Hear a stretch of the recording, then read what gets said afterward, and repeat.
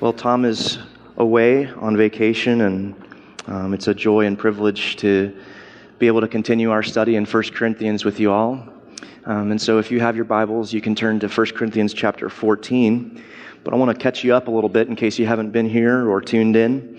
You may recall that 2 weeks ago, we were in chapter 12, and there Paul began this discussion that covers 3 chapters, chapter 12, 13, and 14, in which he talks to us about the spiritual gifts and their use in the church. And he began with this letter to the church in Corinth this way: "Now concerning spiritual gifts, brothers, I do not want you to be uninformed.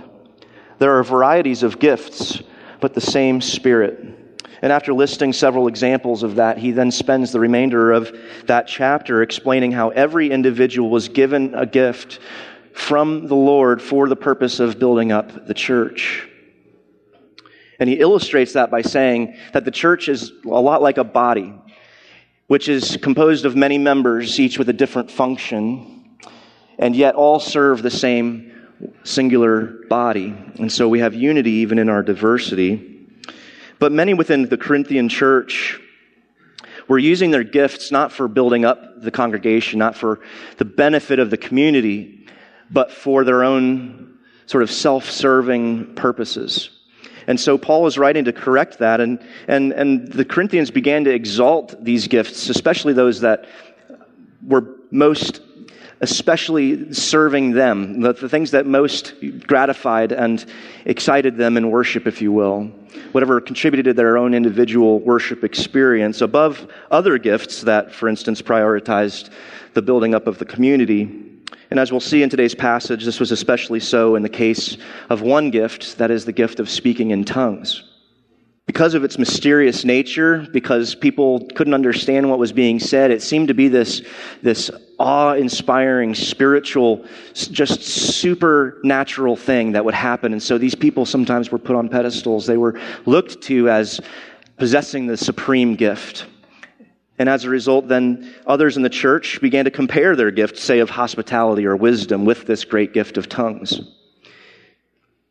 And they grew covetous for what they deemed that supreme gift. And to relate this to today, it shouldn't be a terribly difficult argument for us to understand. Do we not at times compare our gifts with others? Do we not sometimes compare our ministry or our particular area of work and giftedness with another in the congregation? I think we're tempted much as they were, and because it's our human nature. And yet Paul dedicated all of chapter 13 to exhorting the church to walk in the way of humble, self-giving, agape love. We talked about that last week. Because love is not self-seeking, he says. And so finally in chapter 14 today, he'll draw this whole discussion to a close by telling us to desire the greater gifts. And here's how you'll know. He essentially says, which is the greatest gift? It's the one that is most edifying to this church community. Not necessarily the one that is most gratifying to you as an individual, but whatever gift it is that would support and build and sharpen the community of faith, that is the gift to be most desired. And in particular, he'll talk a lot today about tongues and prophecy. So those are not things that we're real familiar with in this church, in our particular tradition. I want you to know, however, that the vast majority of the church globally is of a Pentecostal tradition, which for them, this would be normal discussion, tongues and prophecy. So many of your brothers and sisters in the faith exercise these gifts so regularly, and so it's good for you to be informed and understand sort of what limits and allowances Paul gives on these things. And so I'm going to just try to quickly explain and set up what Paul's about to talk about. Tongues, we can understand as a type of spirit-governed prayer that manifests itself in languages otherwise unknown to the speaker. And sometimes that plays out like this. I begin speaking a language, let's say German, that I don't know, and someone else in the congregation who knows that language will be able to interpret and hear what I'm saying. There are other occasions, though, where it seems in Scripture that this is more of a spiritual language, not known to man. But in any case, some in the Corinthian congregation had so exalted this particular ability because it maximized their worship experience, if you will, that they seemed to lose sight of why God commanded them to gather together for worship in the first place. And so Paul is going to address that Secondly, he's going to talk about prophecy. And what do we know about prophecy? Well, I presume that most of us tend to think of prophecy as a prediction of future events, some divinely inspired vision, if you will, of the future. I had a dream last night that 40 days from now, Michael Jordan came out of retirement and filled Dwayne Wade's gigantic shoes and led the Miami Heat to a finals victory in 2017. I have prophesied unto thee. And while there are, of course, times in Scripture when prophecy does function as a predictive word, that's not the only way that prophecy functions in the church. To be more precise, the word prophecy, or to prophesy, actually means to speak forth. And in our New Testament church context, it means the communication of the mind of God imparted by the Holy Spirit for the building up of the church. Let me read that again. That was a mouthful. The communication of the mind of God imparted by the Holy Spirit for the building up of the church community. Well, how do we know the mind of God, you may ask? Well, it's through His Word. And thus to speak the mind of God would imply, would it not, that we have an active, thorough, working knowledge of the Scriptures. That we have devoted ourselves to knowing the Scriptures so intimately that in a moment's notice we're able to bring the mind of God to bear on whatever circumstances or inquiries may come our way within the community of faith. That's the gift of prophecy. Now, as a caution, we're also instructed to test this prophetic word that someone may bring to you with two proofs. The first is the question, is it consistent with Scripture? See, God does not have a forked tongue. He does not speak out of two sides of His mouth. He will never contradict Himself.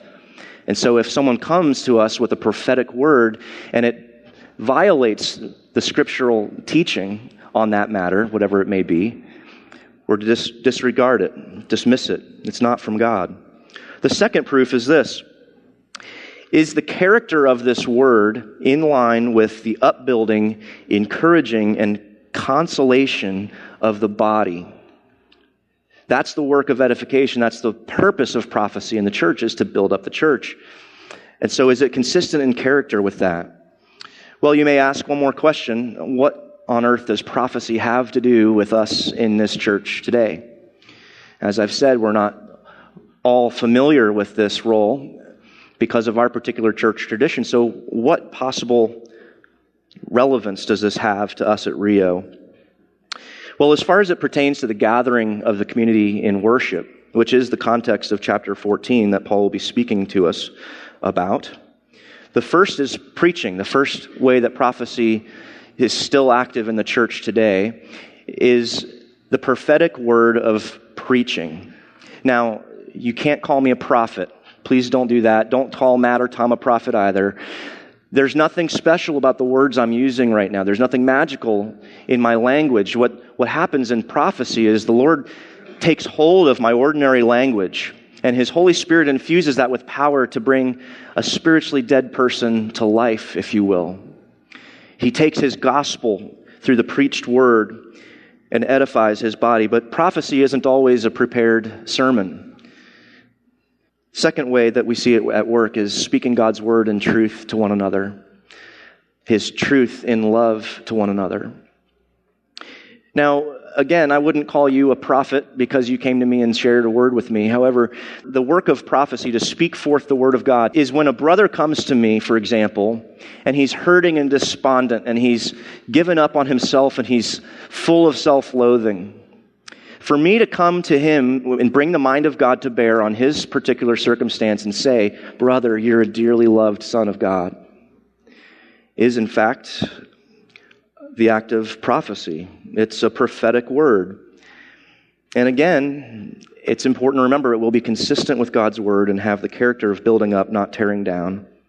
In the same way, we may not have magical words to compose when we share the gospel with somebody. We do our best. We maybe fumble through the gospel narrative. Maybe we miss something or leave something out. And yet God can take that word and restore a person to life, bring somebody from death to life. And so He has given these gifts to the church for that purpose.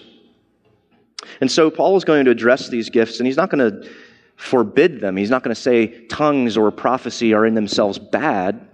What's bad, if there's a problem in the Corinthian church, it's that many are using these gifts in an unloving way.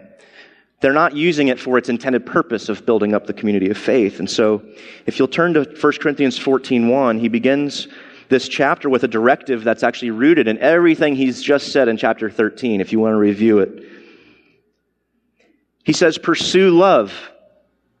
And that verb pursue has the intent of continuously and proactively hunt after. Agape, that word love, agape, it's the selfless giving to another. It's the self-emptying for the purpose of benefiting another. In other words, his command here, his exhortation is, be relentless in emptying yourself for the benefit of the community. Pursue love and earnestly desire the spiritual gifts, especially that you may prophesy. Why? Because one who speaks in a tongue speaks not to men but to God. For no one understands him, but he utters mysteries in the Spirit. On the other hand, the one who prophesies, that is, the one who communicates the mind of God, speaks to the people for their upbuilding and encouragement and consolation. And then he contrasts that building up prophetic word with the other gift in question, which is tongues in verse 4. The one who speaks in a tongue builds up himself, because no one else understands what he's saying. But the one who prophesies builds up the church. Now, I want you all to speak in tongues. It's in its proper context, of course, perhaps in the privacy of your own prayer life, but even more so to prophesy. The one who prophesies is greater than the one who speaks in tongues unless someone interprets, which, as an aside, is another permission he gives for the use of tongues in worship. If there's an interpreter, it may be understood by all and thus used for the edification of the body, is the idea, so that the church may be built up. So you're probably starting to think that I'm a broken record, and so is Paul. You're picking up this mantra, are you not? He keeps saying built up or edification. These words kind of are synonymous.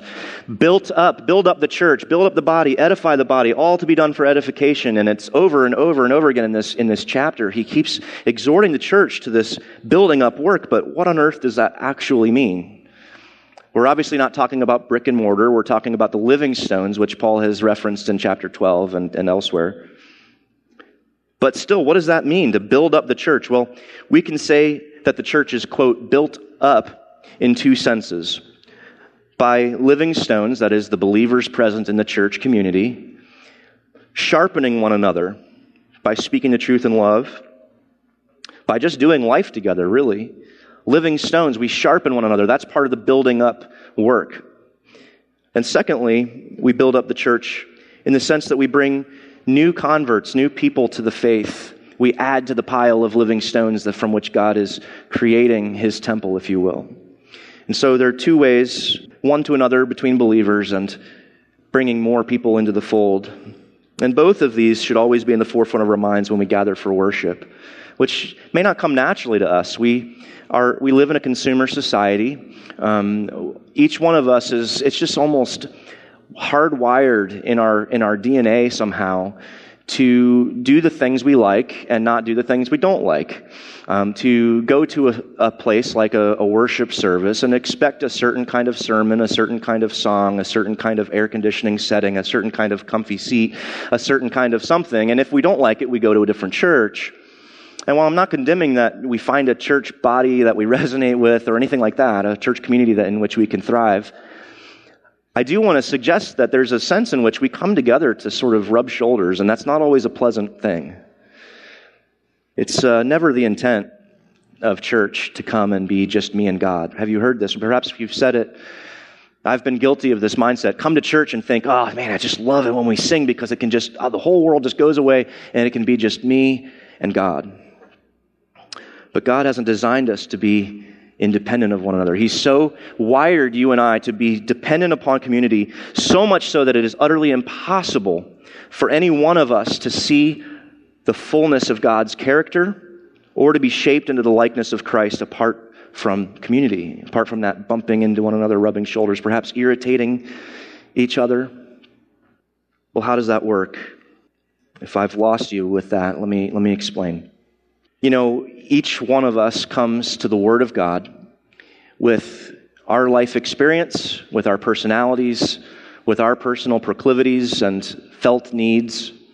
And from that, we draw a perspective in our heart and mind on who God is. Well, the importance of a perspective of God is that will immediately, directly dictate how you worship. The expression of your worship is so wrapped up in who you see God to be. For example, if my proclivities, my personality, my life experiences have formed in me a perspective of God that really emphasizes God's transcendence, His holiness, His otherness, I may feel I worship most fully with a hymn like Holy, Holy, Holy, that looks upward, and holy, holy, holy are you, Lord. And that may give me the disposition in my heart, if you will, of singing with reverence and awe. I may bow my head, or I may look to imagine the highness of God.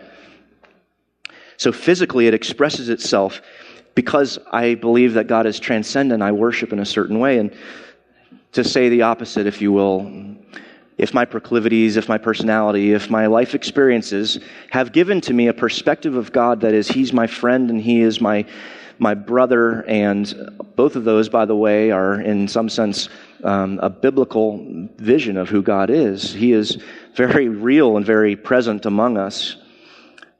Then my disposition when I sing will probably be, first of all, more of a lyric song like Good, Good Father.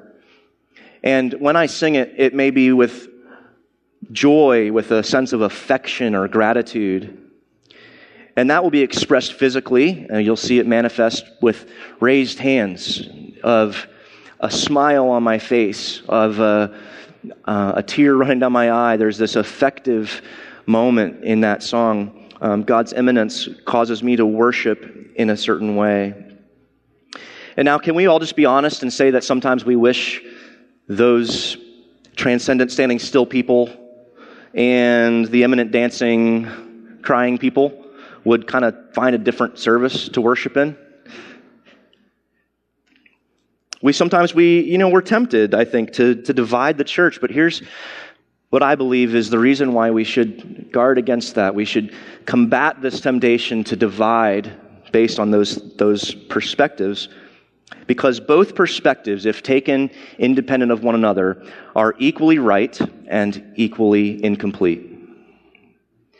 If all you see is God's transcendence, or if all you see is God's immanence, you're missing something. So why would God call you to cut together to worship then, if you all see something different in God and you express that in different ways in worship? You know, the dancer standing next to the stoic thinker. Why? Why is it that we're all called to worship together?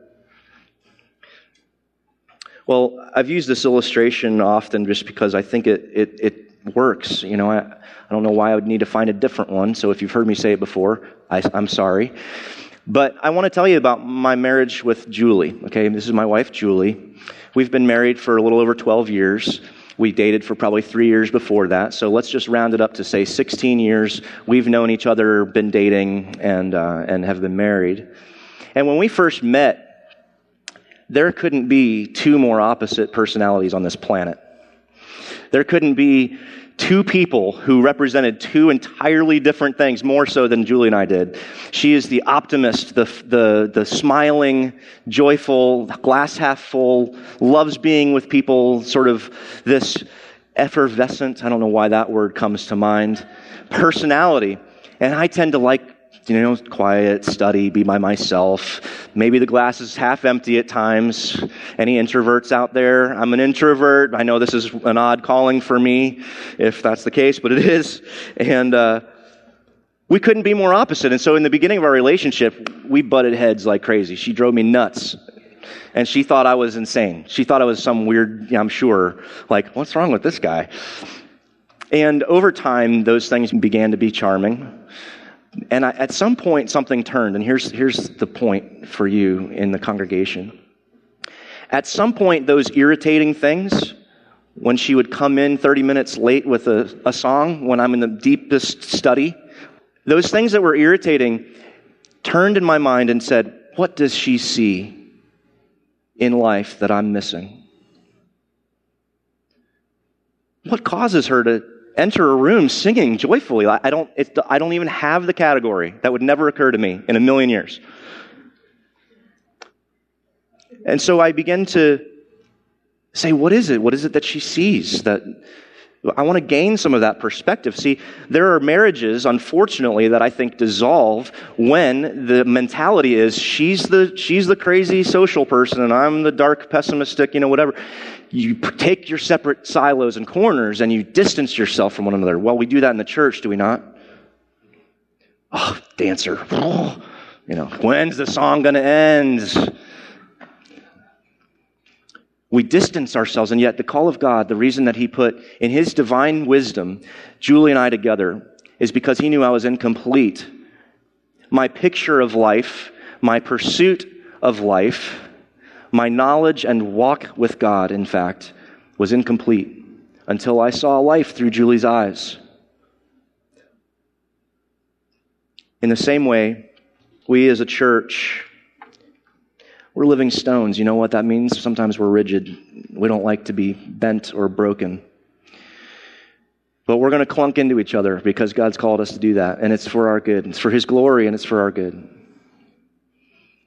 And so if there's a dancer standing next to you and you're the thoughtful traditionalist, or if vice versa, or anywhere in between, consider something. What is that brother or sister next to me see in God that causes them to worship this way? And seek after that. Don't repel it. Seek after it because it's the only way, in fact, that you will be built up into Christ's image. And this is the spirit of Paul's message about building one another up. If there's one point, that's it, that he's making in this chapter. We'll continue on in verse 6. Now, brothers, if I come to you speaking in tongues, how will I benefit you unless I bring some revelation or knowledge or prophecy or teaching? And then he offers an illustration. He says, if even lifeless instruments, such as the flute or the harp, do not give distinct notes, how will anyone know what's being played? And if the bugle gives an indistinct sound, who will get ready for battle? So with yourselves, if with your tongue you utter speech that is not intelligible, you may circle that word. It's important if you come back to study this passage. His concern is for intelligibility because intelligible words promote edification. How will anyone know what's being said if it's not intelligible? For you'll be speaking into the air. There are doubtless many different languages in the world, and none is without meaning. But if I do not know the meaning of the language, I will be a foreigner to the speaker, and the speaker a foreigner to me, which is in direct opposition to the purpose for which God gave these gifts to begin with. They shouldn't alienate us. They should unify us as many diverse members of the body are unified in one body. And so with yourselves, since you're eager for manifestations of the Spirit, which it seems to me is a compliment, strive to excel in building up the church. Therefore, one who speaks in a tongue should pray that he may interpret. For if I pray in a tongue, my spirit prays, but my mind is unfruitful. What am I to do then? I will pray with my spirit, but I will pray with my mind also. I will sing praise with my spirit, but I will sing with my mind also, which is a helpful corrective for anyone who would tend to fall off one extreme or the other. Otherwise, if you give thanks with your spirit, how can anyone in the position of an outsider say amen, which means let it be so, agreement, to your thanksgiving, when he does not know what you're saying? For you may be giving thanks well enough, but the other person is not being built up. And so let's apply that to our own worship services for a second. When we sing, God hears your heart. But your brothers and sisters in this room can only benefit when you open your mouth and sing. In other words, there's this mentality I think sometimes that we can have, which is, for whatever reason, I don't like to sing in public, don't like to be heard, especially by the person in front of me. So I'll just sing in my heart. I'll praise God quietly in my mind and in my heart. Well, the problem with that is, of course, that God hears it, but He's commanded you to sing, and the reason He's commanded you to sing is to sharpen one another. And that's true from up here, too. I have a different sort of vantage point, perspective of this room, and it's actually really an amazing privilege to stand up here and be able to look out and see the different faces, each one representing to me a different story. Those of you whom I know very well anyway, I can look out, and when I come in and I'm heavy, I'm tired, or there's something even more difficult and something really hard going on in my life. I come in, for example, on a Sunday morning, and I look out and I see a guy over here I'm going to purposely not look that way, so I'm not like, you. I know all about you. No. I look over here and I see a guy whose wife is chronically ill, whose kids have special needs, and whose job doesn't pay him enough to pay the bills. And I look over here and I see a marriage that's just begun, a newlywed couple, and I look over there and I see a guy who's struggling in addiction, and I look this way and I see this woman who has just been divorced from her husband. And when I look and I see these faces and these stories, and I see this, and singing at the top of their lungs, it moves me. And I don't just mean, I mean deeply. It's shaped who I am, which is, of course, the purpose of this passage. It's absolutely shaped who I am, worshiping in the community of faith and being spurred on by you singing. Even if I don't know your story, looking out and knowing that the community of faith stands united in that way. If you think about it, it's the only time in our service, with the exception of the rare recited creed, when we unify our voices. You sit somewhat passively. Of course, I don't really mean that. You sit there actively listening, I hope, and participating in the sermon, but your voice isn't doing anything. Physically, you're not doing anything. Singing involves the entire body. And we all do it together, and it's a beautifully unifying thing. And so, when you're preparing to come to a worship service, think about how your participation in it might affect and edify the others in the room. Well, I said that there were two aspects of building up the church. The first was believers sharpening other believers, but the second is this. It's the witness of our worship to those who are unbelievers in our midst, which is where Paul turns next.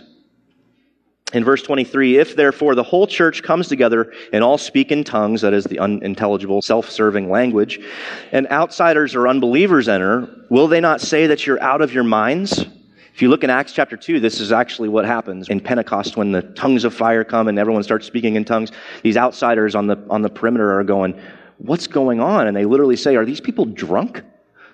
So we don't want to have people come in and not be able to understand what's going on. So he goes on in verse 24, but if all prophesy, that is, speaking the mind of God to one another in intelligible language, and an unbeliever or outsider enters, he's convicted by all, he's called to account by all, the secrets of his heart are disclosed, and so falling on his face, he will worship God and declare that God is really among you. And that right there is the gospel story we reenact every Sunday, every Saturday now. Whenever we gather for worship, what those two verses just said is the liturgy that we follow in our worship. And it's on purpose to form us. We behold God's presence among us. That, in light of His glory, exposes our sin, in which our necessary response then is to fall on our faces before Him, humble ourselves, lay ourselves low, and worship God and declare that He's really among us. And finally, I'll conclude with what Paul says in verse 26. What then, brothers? What should we do with all of these things that we've just said? When you come together, each one has a hymn, a lesson, a revelation, a tongue, or an interpretation. Whatever your gift, whatever thing you may bring with you to church, let it all be done for building up. And then finally in verse 33, he says, for God is not a God of confusion, but of peace. Amen. Let's pray. Our Father, we thank you that you've called us to community together. We love one another, Lord, as you give us grace to do so. And yet we confess there are times, Lord, that we come here with maybe misaligned priorities or motives. So we pray, Lord, that you'd correct us gently. And the love of your Spirit, Lord, that you would use this passage even as we go from this place tonight. And we mull it over in our minds, Lord, would you remind us that we are one of many living stones. And it's our purpose and our mission in this church to speak the truth and love to one another, to build one another up, and yes, also to share your word with the unbelievers and outsiders that may come. So, Lord, we commit ourselves to you for that purpose. Ask that you'd give us much grace as we seek to do so. In Jesus' name, amen.